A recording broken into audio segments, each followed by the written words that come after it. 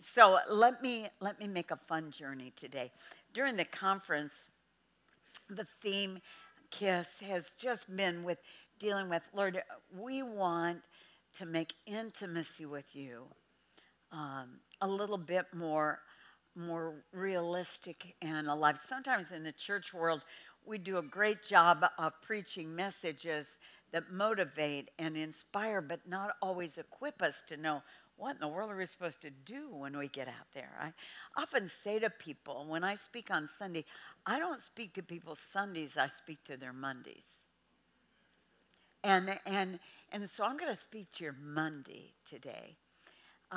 Because in that whole journey of growing one's intimacy with the Lord, I think we go through a lot of dry times, a lot of times where we don't feel God, where God feels way far away. And so can I make the journey with you? If you're taking notes, why don't you call today the desert times? The desert times. Because people don't talk about those very much. You know, most pastors don't get up and say, listen, I'm going through a dry desert time now. God feels a million miles away, you know. But reality is all of us go through spiritually desert times. Now, obviously, that can be brought on by sin. But most of the time, the kind of deserts I'm talking about today are not brought on by sin. I'm not talking about that. I'm talking about times where none of us are perfect. We all have some sin. I mean, nobody's perfect, but you're saying, man, just, you know, I'm in a dry kind of, the New Testament language that Jesus used for it was wilderness. And you remember, Jesus himself was taken into the desert, the wilderness, 40 days, 40 nights. And let me remind you that it says the Spirit of God himself led him into the desert. Isn't that interesting? And by the way, at the end of the 40 days and 40 nights, it says clearly that he came out in the power of the Spirit.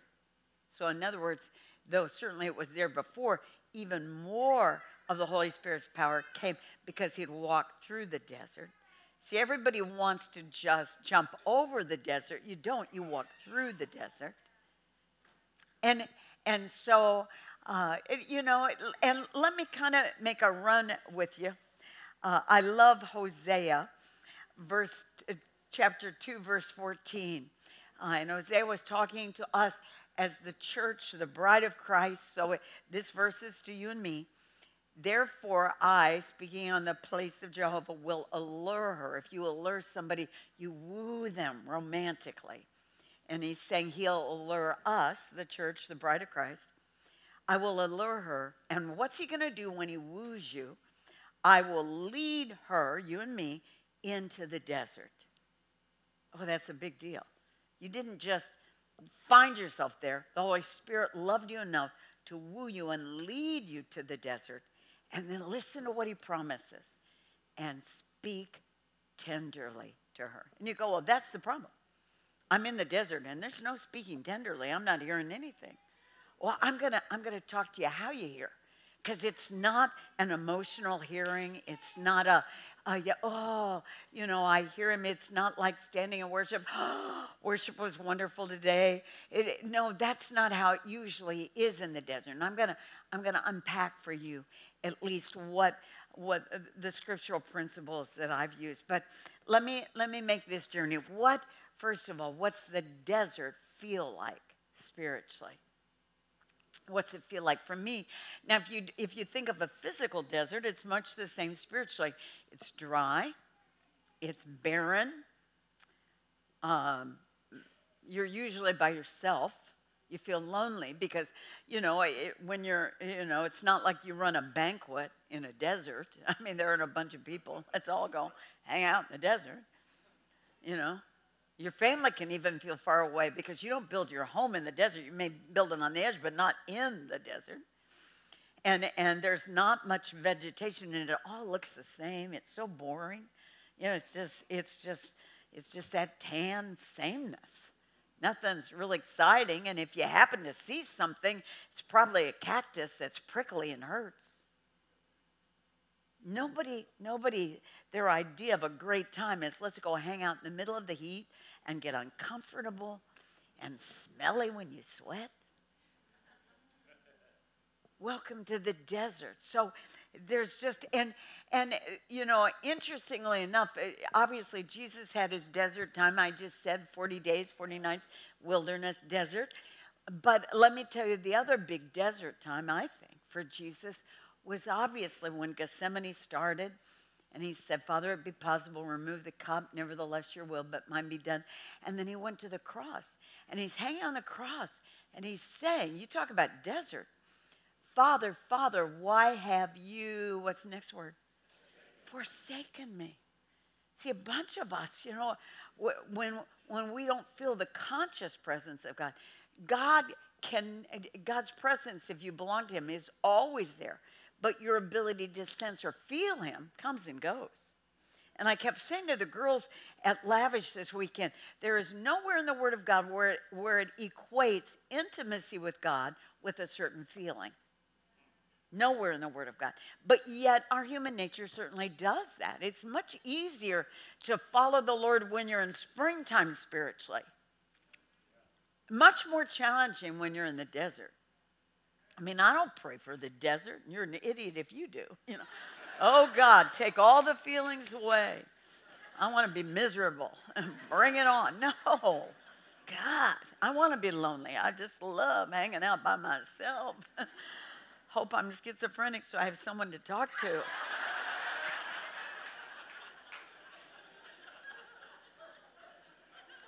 So,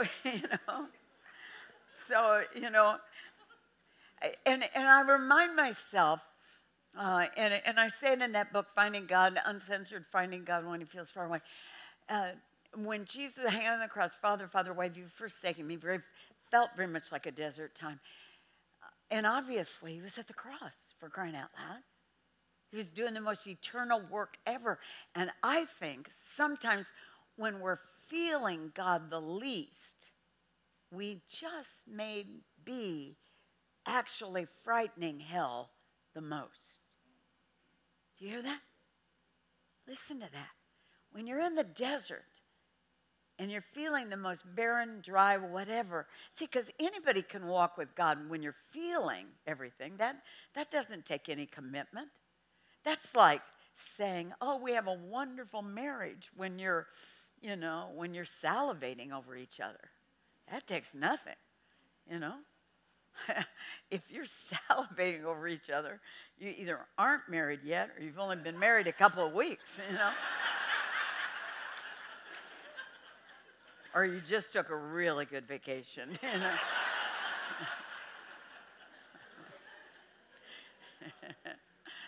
I told the girls this weekend, if two of you are married and you always agree, one of you is totally unnecessary. so don't worry about it. But again, desert time's dry. So what are some of God's purposes in allowing us to go through those desert times? And quite honestly, remember it said both Jesus was led by the Spirit into the desert.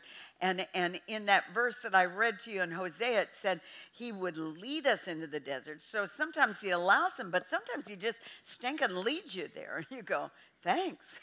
This is how you treat your friends. I'd hate to see how you treat your enemies. So, here's why I think some of his purposes are for those dry, unfeeling times. Number one, to free me as a Christ follower from what I call the idolatry of feelings. I think feelings are the new facts of the 21st century. Everybody wants to feel a certain way. That's why lots of people bail on commitments, because they don't feel like they want to be committed anymore. Adjust your feelings to the facts. Commitment is a choice, not a feeling. I think we're allowed to go through desert times to help me grow more in love with him rather than in love with feelings of him. When you say, I love him more than I ever did before, what are you really saying? Are you saying I'm more committed to his word and his character? Or are you really saying I feel more right now? Because see, lots of people are not in love with God, they're in heat with him. See, even animals can be in heat. Real human beings who make choices are in love. And I choose to be in love with my Savior. Sometimes I think he lets the desert times comes to force my spiritual root structure to go deeper. Because we would all know this, you know, if a plant is planted right by the water, like the initial psalm talks about, it's beautiful and it's fulfilling, but your roots don't have to go very deep to get to the source of water. And quite honestly, if that be the case when the storms come, that tree or vegetation is easily uprooted because roots aren't very deep. But if you're deeper in the forest and you're the big mighty oak tree, you have deep roots. Or if you're in the desert and you're away from all sources of water, your root structure has to become either very deep or very attuned at being able to gather water, because water's so scarce.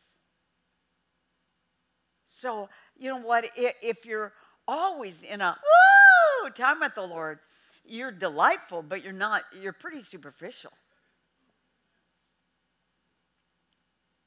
Then I think sometimes the desert times come, and I've already said this, to separate religious feelings from religious reality, thereby creating in me a naked dependence on his word. Do you not like that phrase? I do it that way to almost bump you. A naked dependence on his word. That's where I'm living now with my husband. 31 days ago, you know, he's promoted to be with Jesus. Nearly 48 years we lived. We've always done ministry together. I said in the last service, it was never Jeannie Mayo, it was Sam and Jeannie Mayo. I don't like just Jeannie Mayo, you know. We've done everything important. 48 years, you know, every ministry we did together. We had our children together. Now they're both in full-time ministry. Everything important was, he knew how to finish the sentences. I knew how to finish the sentences, you know. And I said to the girls at Lavish, you've got to understand this naked dependence on his word. Here's my definition of faith. I think faith is sometimes choosing to trust the character of God and the word of God, even when you do not understand your circumstances. Because see, if God has to answer all your prayers the way you want them answered, you'll never make hell very nervous. See, I didn't get my prayers answered the way I wanted. Now, don't worry. I told the girls at conference, I didn't pray these anemic prayers like, Lord, if it's your will, heal my husband. Oh, no. I know what the Word of God says about healing. And so I prayed every scripture on healing almost every day. And then towards the end, I made up my own scriptures just to add on to the others. Don't worry. I prayed. Some of you didn't think that was funny. I'm just kidding. Just kidding. Some of you are too churchy. But so right to the very end, because I didn't want to give hell an inch. But here's the deal. If you have real faith, you know that the Bible says his ways are sometimes above your ways, and his thoughts are sometimes above your thoughts. And I told the girls at Lavish, you got to somewhere along the line decide if you believe in heaven or you just sing about it. Because if I believe in it, which I do, I'll have him forever.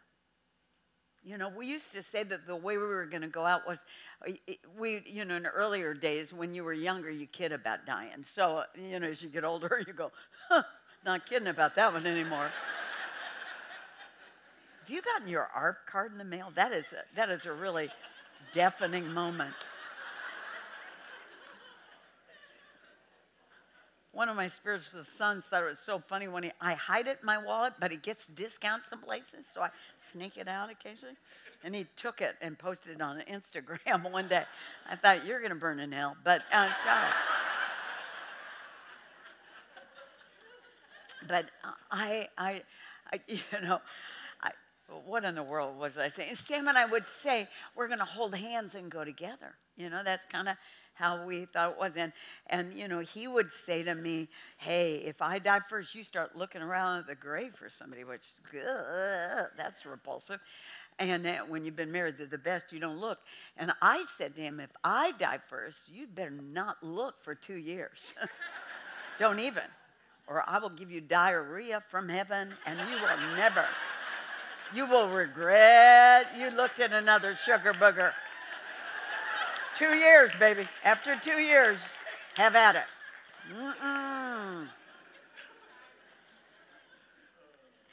And I think, this is why I stayed in youth ministry. I can talk like this there. Only they're no fun. They don't laugh as good as you. So I figure, never mind. I'll come on your staff when I'm done there. Okay. And then last of all, I think he allows spiritual desert times to bring me to a place of spiritual maturity and stability that will allow me to be strong when my husband dies. That will allow me to be strong during dry, unfeeling, challenging times. I've got a little picture frame that I got at Hobby Lobby when the stroke started. It kicked him into Lewy body dementia, which was nasty. I told the girls, I knew I was in trouble when the neurologist said, Lewy body makes Alzheimer's seem like a coveted friend. And he was right, because hallucinations, delusions, moves much faster, and comes with Parkinson's. And so it was my honor to keep him at home the whole time, paid a wonderful caregiver while I was at work and when I happened to be traveling the weekend, but I got to serve my hero the rest of the time. And I got to model for young leaders in my life and the cadre and stuff what till death do us part in sickness and in health looks like. Because great leaders assign purpose to all their pain. I didn't want to just endure it. I wanted to give it meaning. And I'm not sure what the meaning of this season will be yet. But I'll figure it out. Because I know one thing. I'm going through it. Sometimes when the tough times come, you want to go around it. Like the deserts. You want to go around the desert. Lord, take this away. But if you want to be a real Christ follower, occasionally, he trusts you enough because you trust him enough to say, I'll go through it if that's your will. See, everybody wants to live on the resurrection side of the empty tomb, but nobody wants 3 days inside the grave. And so, again, hey, I'm going to come out on the other side stronger. That Hobby Lobby sign, be brave, be brave. Every time we sing that ocean song, that I think that's it. Is that it? Be brave, You make me brave, Lord. You make me brave. So what do I do when I'm in the desert? I'll give you, for me anyway, what I do. And I'm so sorry, you're the second service, so I'm letting myself have more fun with you. So I'm late. This pastor is on time. He dismisses you better. I'm the guest speaker, so don't stop coming to the church because I went too long, okay? The guy who's next week, he's better than me, and he'll dismiss on time. Okay. But I got an airplane to catch, so you don't have to worry. This will not be for forever. What do I do when I go to the desert? And I love Psalm 63. It's David, who was the psalmist who was talking about spiritual deserts. Oh, God, you are my God. I seek for you. My soul thirsts. See, when you're in a desert, you're thirsty. Thirst for you. My flesh faints for you in this dry and weary land where there is no water. That's a desert. And I think maybe he was in a physical desert, but he most certainly was in a spiritual one. I'm in a dry and a weary land where there is no water. My soul thirsts for you. So what do you do? Let's keep reading. David the psalmist, what do you do? Psalm 63, verses 2 and 3, he says, my first one, so I look upon you in the sanctuary and focus hard on your power and your glory. Listen, girls, when I talked about a character of God notebook, what I challenge all of us to do to begin to know God's character. Not, it says in Psalms, the children of Israel knew God's acts, but Moses knew his ways. Moses, a friend of God, knew his character. So I've studied his character for many years.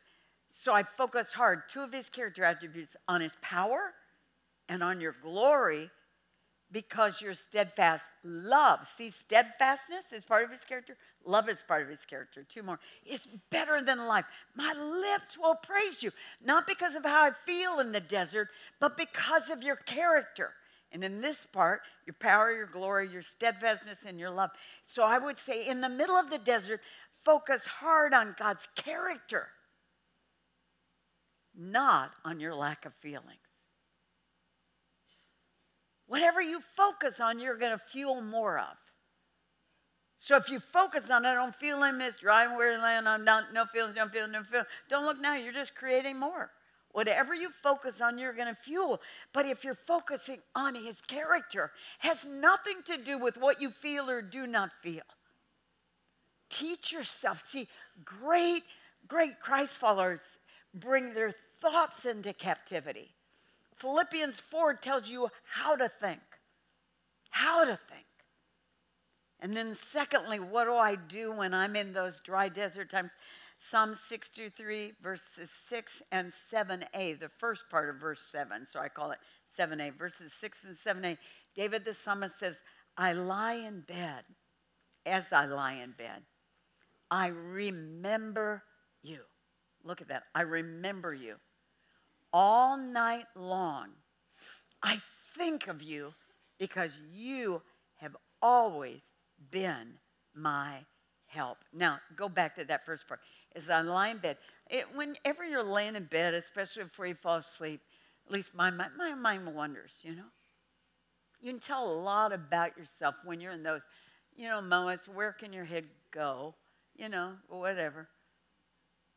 As I lie in bed, he says, I think about you. I remember you. And then all night long. So I say, number 2, ruthlessly guard your thought life while you're in the desert. Ruthlessly guard it. Don't let your head just think whatever it wants to think. You got to guard it because your thoughts can be weird and dangerous and off kilter and very full of not biblical truth in the desert. Ruthlessly guard your thought life in the desert, especially when you feel like you're in the dark. See, when he says all night long, I think of you. Night's dark. It's dark for me now. And again, I always want to make balancing statements because well-meaning people want to come and lay hands and they think they're going to pray a magic prayer and take me out of it. No, folks, I have faith. It's okay. It's okay. I'm gonna be okay. I appreciate your prayers, but don't cast anything out. I'm doing okay. But the bottom line is, listen, I am in a dark place. If you lived almost 48 years with the patriarch and the greatest man of prayer and the greatest shepherd you ever knew, and he was taken to be with Jesus, hey, and you weren't in a little bit of darkness, you didn't have a good marriage. I think I'm blessed. My son sent me a little poem yesterday with it being a month, and my adult son got 2 of them, and he said something about, I don't quote it well, but, when we grieve, it's not because we don't have faith. It's only because we've been privileged to deeply love. Isn't that true? And so, you know what? Hey, you maybe didn't lose your spouse of 48 years a month ago, but you have tough times. Many of you have already had losses of spouses or children or other big tough times. You know what night feels like, but I'm just saying, ruthlessly guard your thought life. Bring your thoughts into captivity, especially when it's dark. And then Psalm 63, 7b, the second part of that verse 7. In the shadow of your wings, I sing for joy. Ooh, I love that. In the shadow of your wings, I sing for joy. Now, get the context there. in the shadow of your wings. So he's like the eagle analogy, or a bird. I'm up higher. And so I say, in the desert times, make sure your perspective comes from what I'm calling here an aerial view, an up high view, in the shadow of your wings. And then I sing for joy and start singing. And so, you know what? This is so simple, but, aerial view. See, when I'm up here, when I'm on the lower level, in the back row, you could be sleeping and I wouldn't know. But I can see you now. Wake up, you little losers. Hi, balcony. How are you? How are you? If the rapture takes place, you're beating these guys down here. Some of you didn't get that. That's all right. All right. The who? Never mind. But I'm just saying an aerial view gives you perspective. It's higher. Like, see, if I picked up my iPad and I held my notes up real close to me, everything's blurry. It's only as I get some distance from me that clarity comes. Isn't that true? And that's how it is with light. Now, I'm not meaning that someday I'm going to go, oh, I perfectly understand why my husband was promoted early. That's bogus. His ways, God's ways above mine. His thoughts are above mine. But what I'm saying is distance so gives meaning and purpose and clarity to things. And so it is that the aerial view, see, when I'm too up close to stuff in the desert, all I can do is feel it's hot. I'm lonely. I'm not feeling anything. I'm thirsty for spiritual water. And gosh, that preacher's dead anymore. And that worship leader, he used to be anointed. He sings all those new songs now. I don't like the new songs. I want the old stuff. Matter of fact, I'm going to go to another church where they're anointed. But then after you've been there a few months, you'll think they're not anointed. Because the problem's never with the preacher or the worship leader, it's with you. Love you, sugar booger. Get an aerial view. I call it the peak-to-peak principle. I never will let myself make major decisions when I'm in a valley emotionally. Because when you're in the valley, you're not up high enough. And all you're seeing is the two sides of the mountains. You don't have clear perspective. When I get on the mount, when I get on the peak, like up here, I can see clearly. Then I got perspective. Then the decisions that I make are probably going to be okay ones. And so when I say, listen, when the desert times come, get an aerial view. And by the way, while you're up there, start singing. Sing. I don't care what you got to sing. Now, singing, it would be better if it were worship. Buy one of the CDs from your amazing worship team and just play it all the time. Sing it. If you are not into doing that right then, my recent song of choice is so stupid just because it's ridiculous. It is, put your right hand in, put your right hand out, put your right hand in, and you shake it all about. You do the hokey pokey and you turn yourself around. That's what it's all about.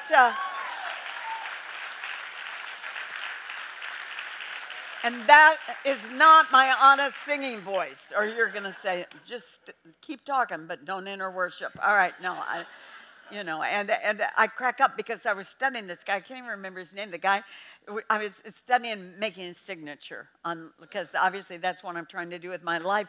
And honestly, this guy, I can't even, Mark somebody or other that wrote the Hokey Pokey. And when he died back in 1996, they had trouble because they said, they'd put the guy in the casket and he'd put his right hand in and his right hand poked back out again. So it's a problem. But I hope your signature is better than the Hokey Pokey guy. But sing the Hokey Pokey, sing worship, sing whatever you got to sing. But get an aerial view during the desert times and start singing. Start singing.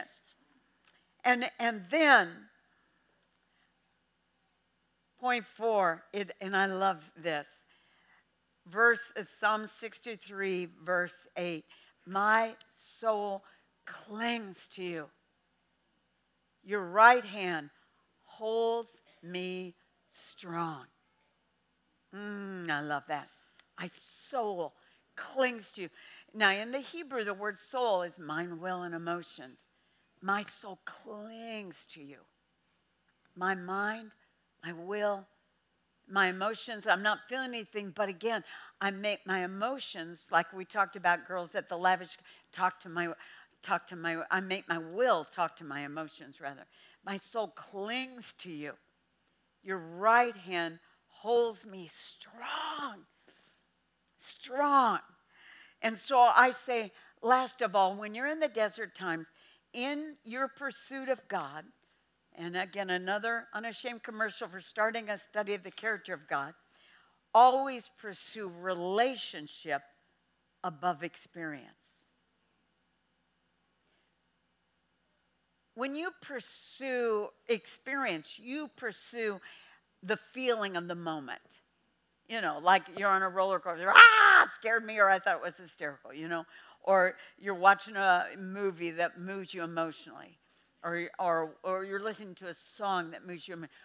When you pursue experience, again, you're pursuing something that's very fleeting because the feelings will go away.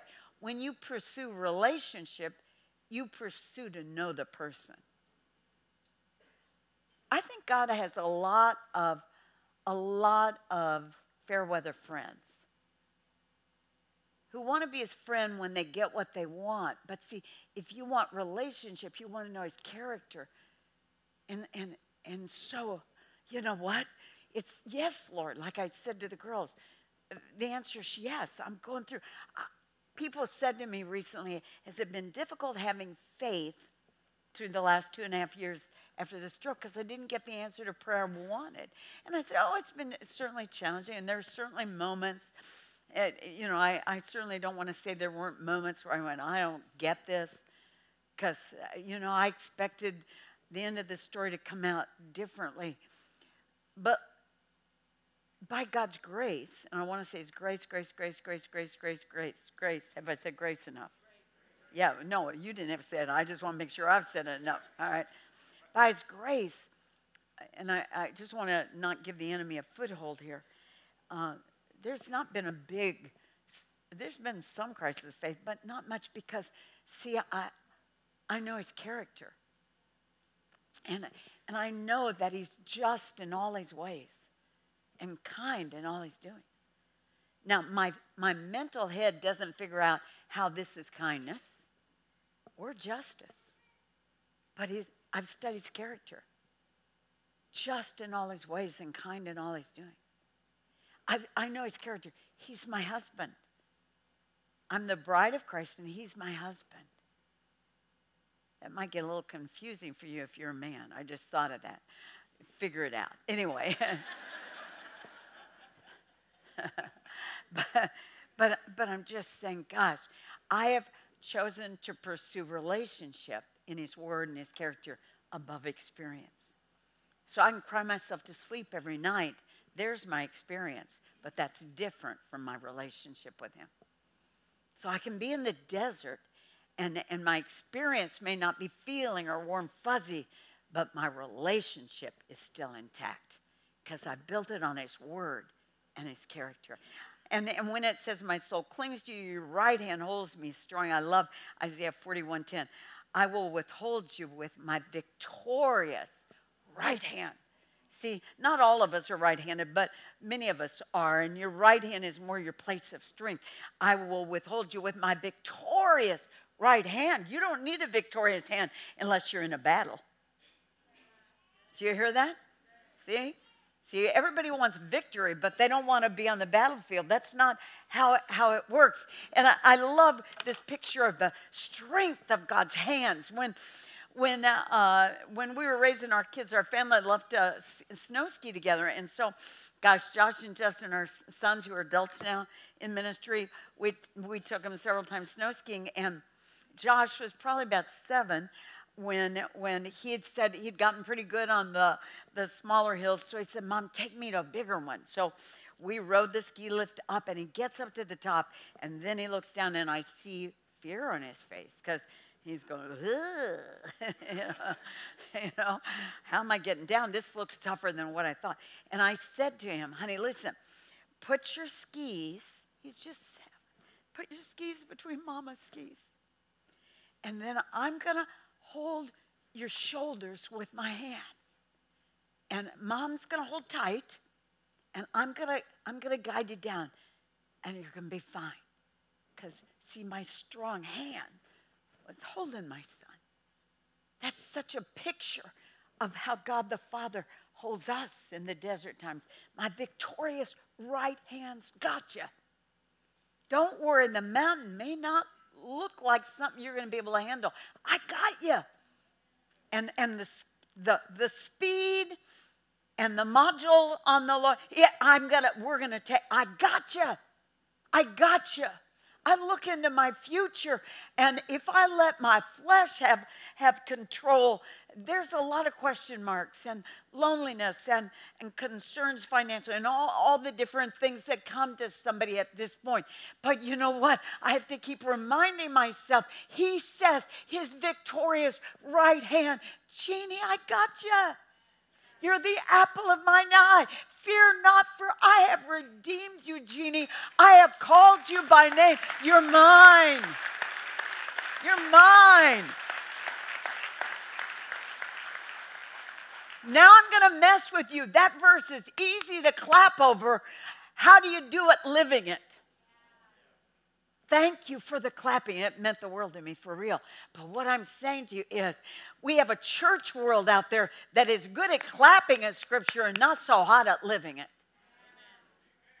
How are you at quoting the Word of God back to yourself? See, that my prayer life is full of taking the Word of God, putting it in first person, and quoting it back to Him over and over, making it mine. And so... oh, gosh, I love this church. It's too easy to talk here.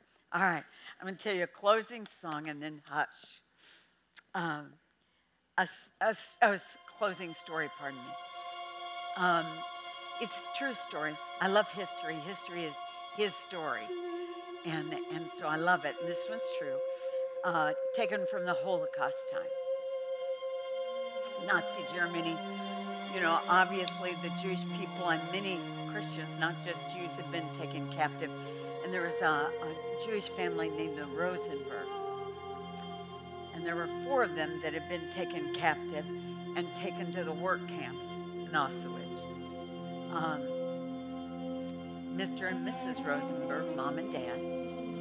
And then David, the older brother.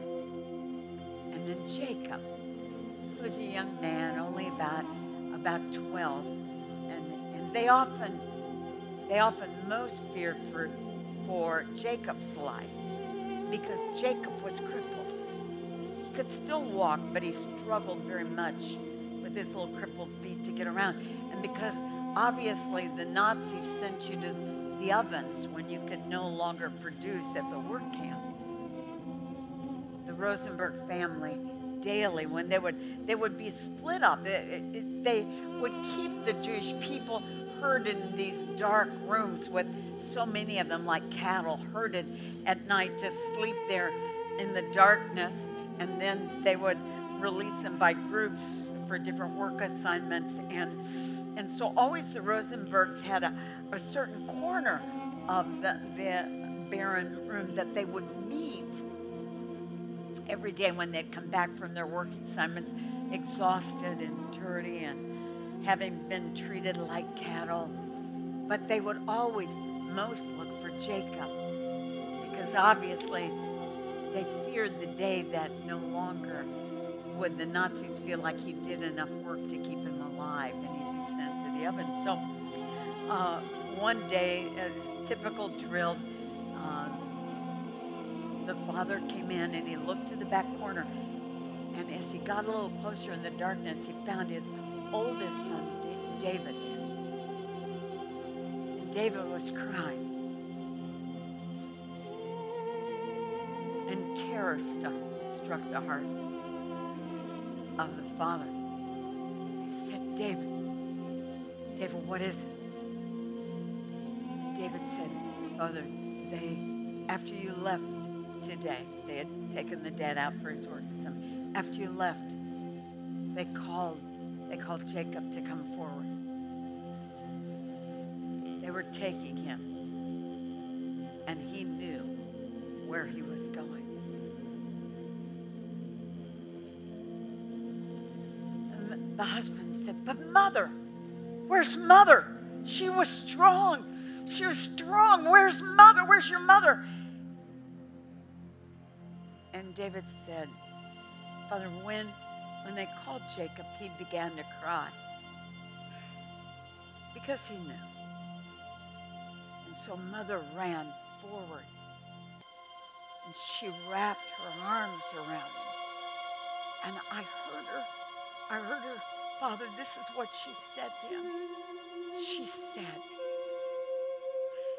"Jacob, you don't need to be afraid, because wherever they're going to take you, mother's going to go there with you.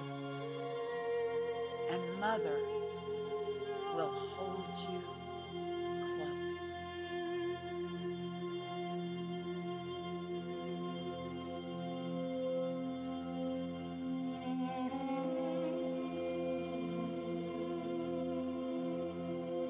Let that resonate for me. In the desert. If you're not now, store these notes somewhere. You will be at some point. And you just remember this. No matter how hot it is in that desert, even if that desert becomes a furnace, he's there with you. You say, "I don't feel his arms." Of course you don't. That's why I said, seek relationship, not experience. Most of the time when you most need to know he's there, the enemy is a master at blocking your conscious awareness of his presence. Your feelings have nothing to do with the reality of his promises. When you're in the desert, he's there. Worship team, come on back up. He's there.